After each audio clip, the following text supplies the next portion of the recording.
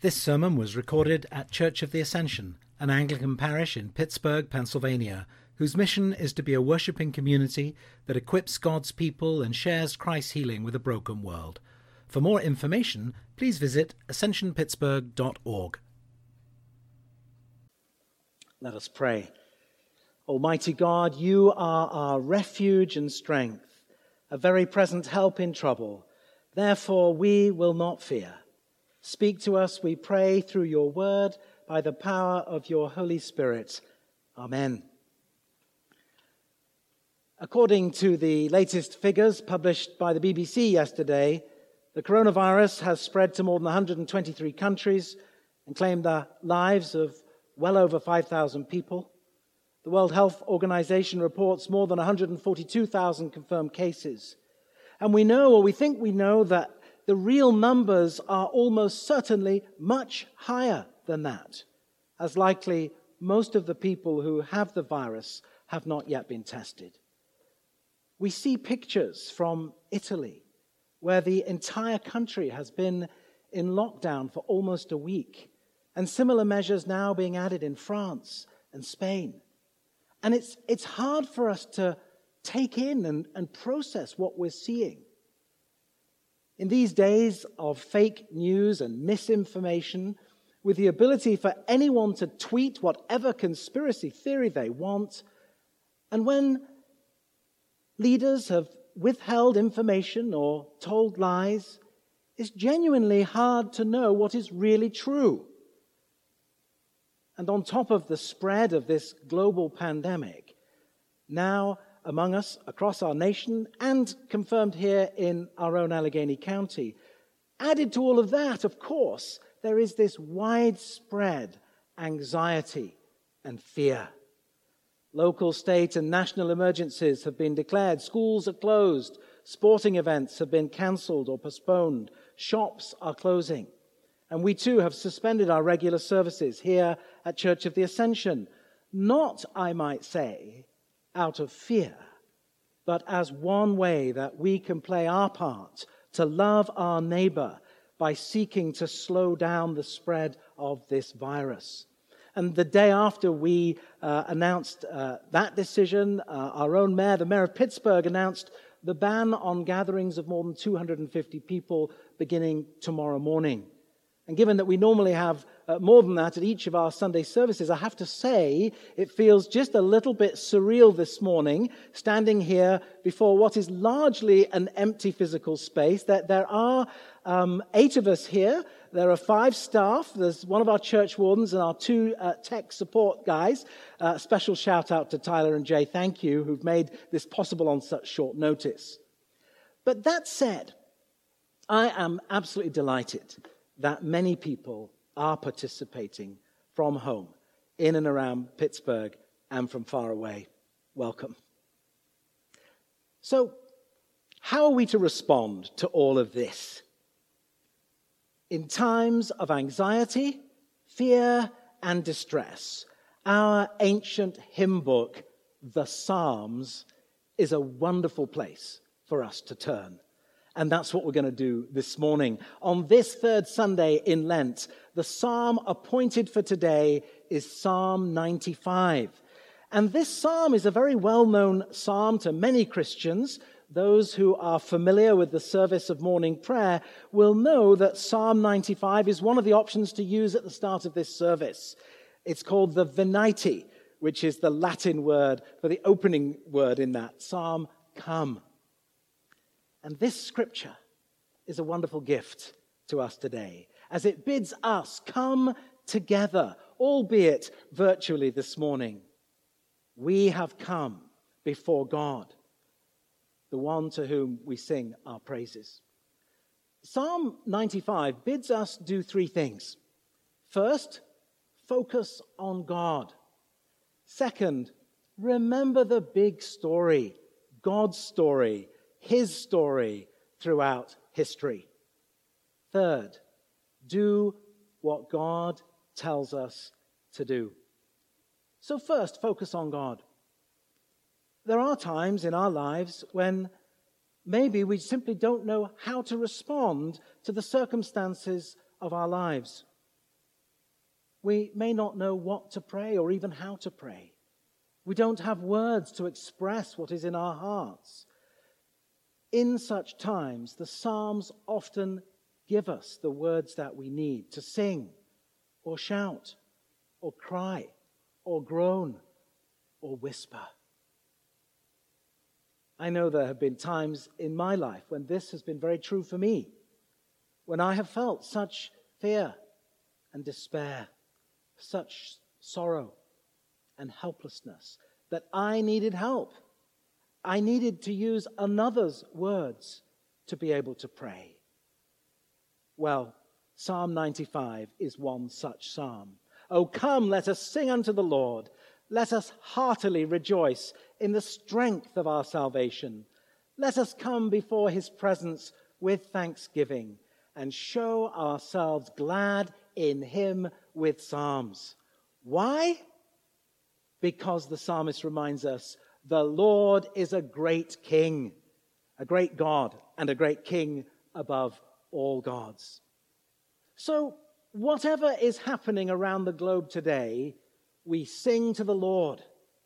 Whatever is going on in your city, school, or neighborhood, we give thanks to the Lord our Maker. Don't misunderstand what's going on here or what the psalmist is saying. We're not thanking God for the coronavirus or our grief or whatever may be weighing heavily on us today. No, we are thanking God for who he is and for his goodness, his kindness, mercy, faithfulness, and love, which endure forever. Amen? Whatever is happening in your life, in your relationships, in your family, with your health, at work, and in your hearts and minds, we remember with the psalmist that the Lord is a great God, that he is our God, and we are the people of his pasture and the sheep of his own hand.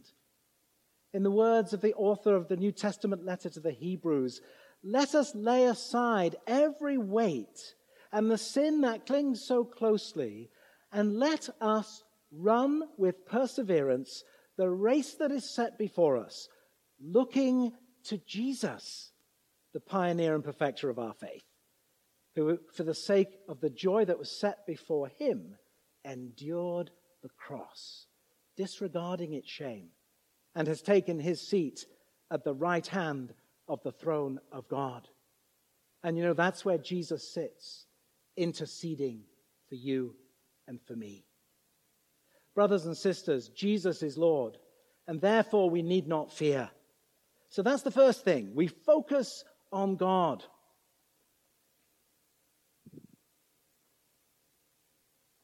The second thing Psalm 95 bids us do is to remember the story of God's work in history. In the last few verses of that psalm, the psalmist reminds us of something that happened in the wilderness. He refers to a time when God's people hardened their hearts in the day of provocation and in the day of temptation in the wilderness.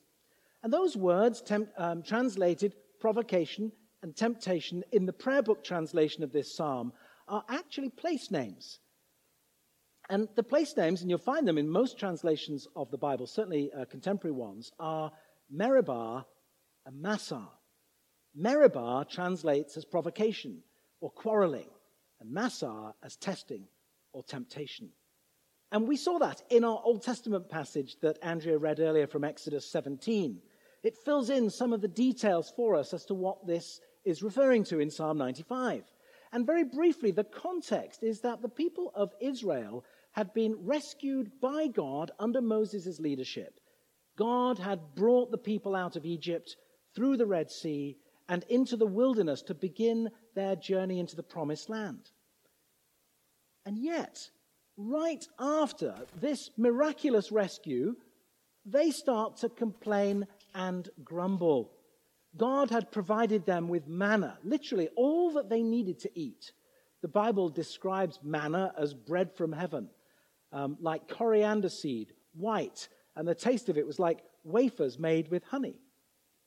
Well, where we join the story in Exodus chapter 17, right after the giving of the manna, There we find the people complaining again. Before they had been hungry, or perhaps we might say they were hangry. Well, this time they're thirsty. Verse 2, the people quarreled with Moses and said, "Give us water to drink." And Moses said to them, "Why do you quarrel with me? Why do you test the Lord?" But the people thirsted there for water, and the people complained against Moses and said, "Why did you bring us out of Egypt to kill us and our children and the livestock with thirst?" And so Moses cried out to God, not in anger, but in desperation and for help. And God tells him to go ahead of the people with some of the elders and to take his staff and to strike a rock, promising that water would come out of it. Well, Moses did this, and the water flowed. I think it's worth noticing that there's a huge difference between the complaining, whining, whinging, quarreling, and provoking that the people did to Moses and to God, and the crying out to God that Moses did. Crying out to God in desperation for ourselves, for another, for a wayward people, and especially in times of a national or international crisis, is a really good thing to do. We're actually going to do precisely this at the end of today's service. Indeed, this is a practice well attested in Scripture and in history. Last weekend, I was reminded by one of our parishioners, Bill Campbell, who's a scholar of medieval history, that in times of plague, the church has conducted petitionary processions. We'd planned to do one at our 11 o'clock service, but we thought it would be a bit lame with only 7 or 8 of us. But our prayer book provides us with the Great Litany, which is a series of petitions for just such a time as this. It's often used in the beginning of Lent. And you'll see if you've printed out our service sheets, and if not, don't worry, we'll refer you to the prayer book. But where there's a final set of prayers, and there's a rubric before it that says the supplication is especially appropriate in times of war or of great anxiety or of disaster. I think you'll agree with me that whatever else the COVID-19 pandemic is or may become, we are in the midst of a time of great anxiety. So crying out to God is one thing that we can do for ourselves and on behalf of others. Indeed, it's one way that we love our neighbors as ourselves. I realize, however, that not everyone is panicked by the coronavirus. But whether you are panicked too much, or dare I say, not enough, this pandemic will, God willing, eventually come to an end. Even though hundreds of thousands, perhaps millions of people will die because of this new virus, God is still faithful. So how do we respond in the face of pandemic, anxiety, and fear? Well, first we look to God. Second, we remember God's faithfulness. And third, we do what God tells us to do. And so I want to encourage you this week to turn to Psalm 95 each day and lean into the gift of the Psalms. Also, do check out the resources on our website, including a link to an excellent daily office app developed by someone in our congregation. As well as praying, there are other things that we can do. We can redouble our efforts to love our neighbor. And we can do this by following the advice of the World Health Organization and the CDC to be rigorous in hand washing and observing social distancing. This is very difficult to do, to keep away from people. But this can help slow the spread and may prevent our hospitals from being overwhelmed. As Christians, this is something that we can do, even though it is counterintuitive. We can also love our neighbor by reaching out to them via phone, via text messaging or email, to those that we might otherwise not be able to see. We can also check in on any older neighbors we may have, or others who may be isolated, and see if we can help them. Maybe they need help with grocery shopping or in getting a prescription filled, or there may be other ways. At the end of Psalm 95, we see not only a reminder of God's faithfulness in the past, but also a calling to listen to God's voice and not to harden our hearts in the present. Verse 8, today, if you will hear his voice, harden not your hearts.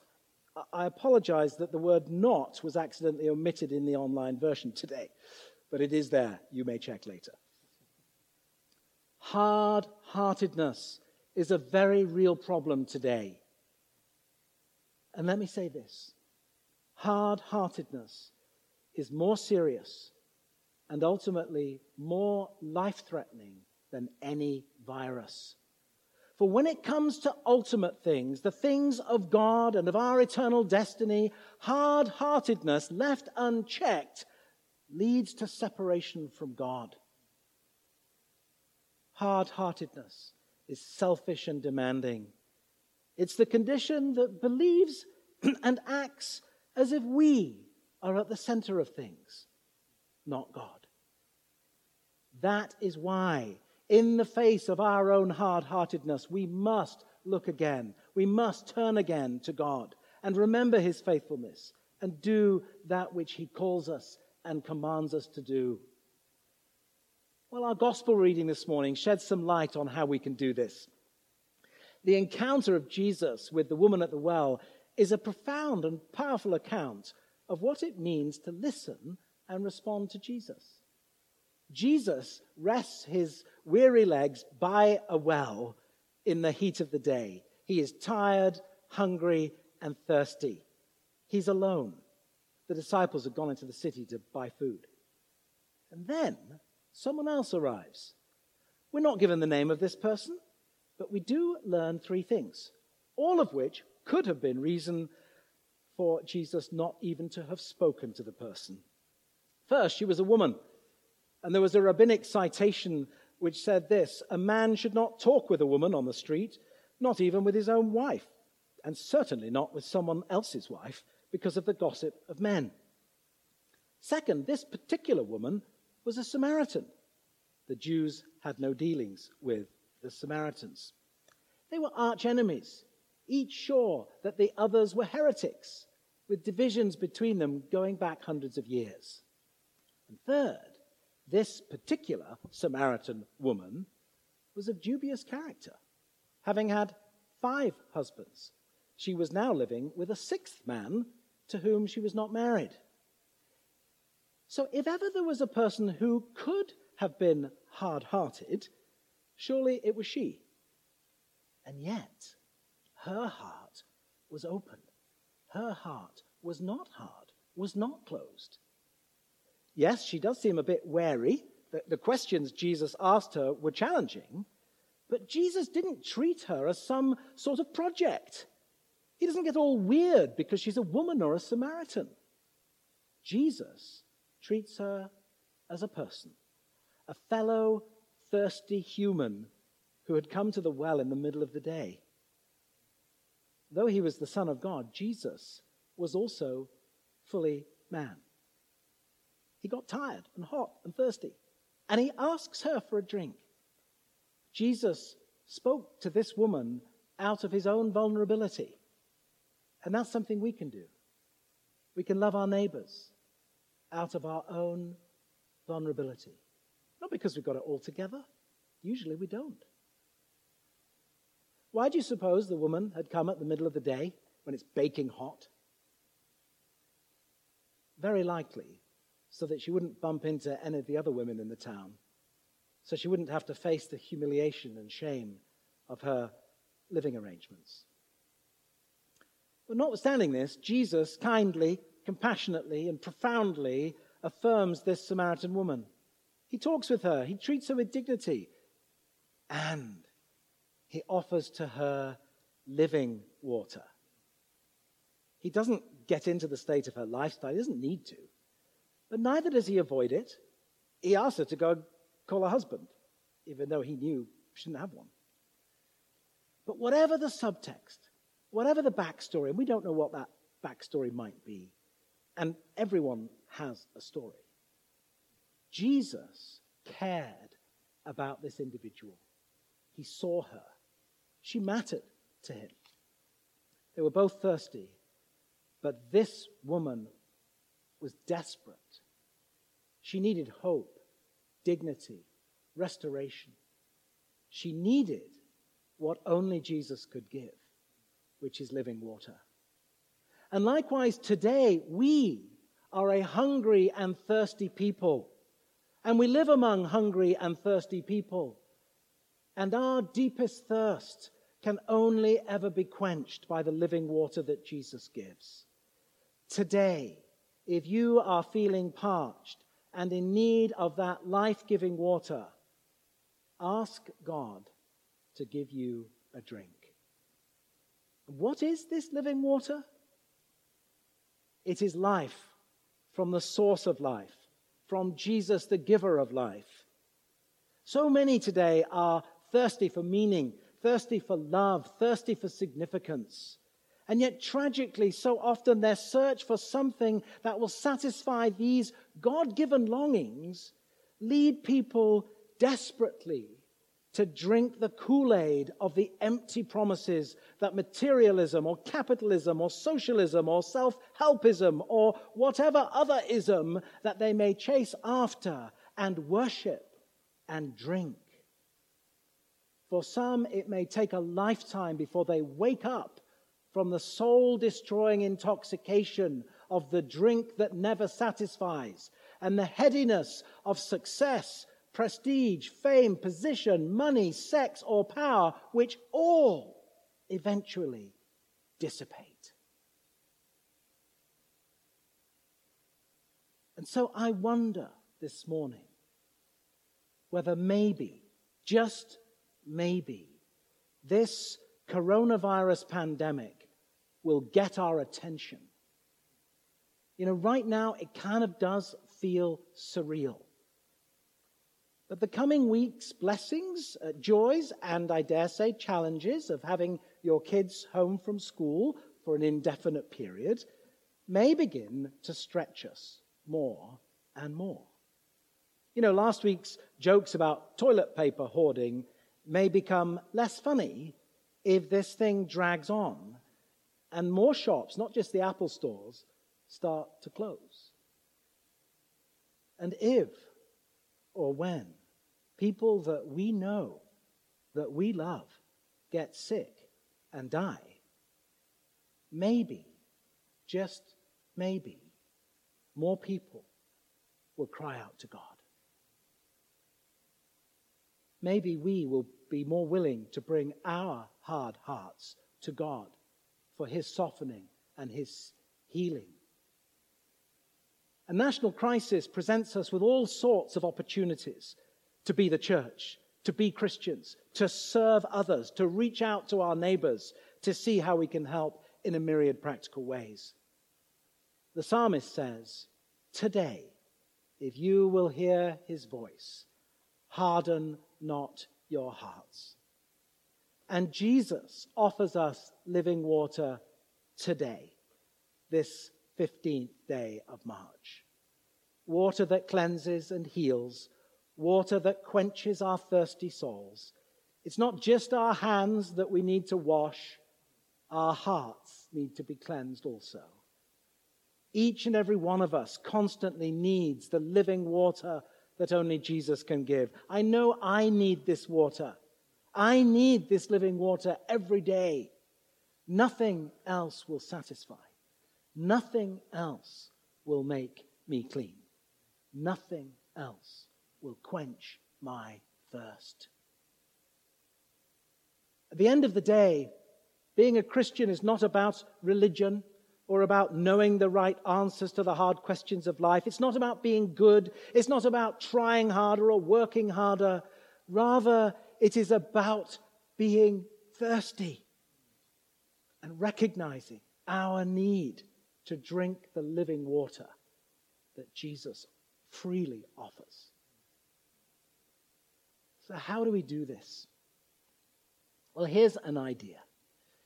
If you are a baptized Christian, try this week. Each time you wash your hands, multiple times a day for at least 20 seconds, remember the water of your baptism.